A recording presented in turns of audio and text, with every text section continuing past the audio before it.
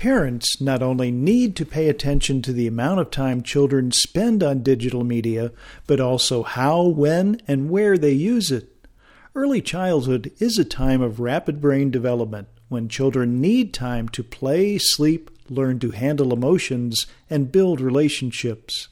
New pediatric guidelines recommend to ban digital media use an hour before bed, turning off devices when not in use, and keeping bedrooms, mealtimes, and parent-child playtime screen-free.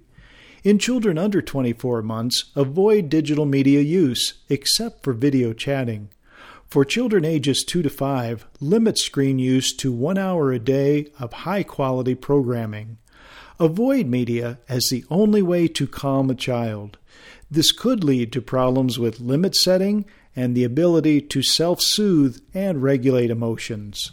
I'm Dr. Jim Dwyer.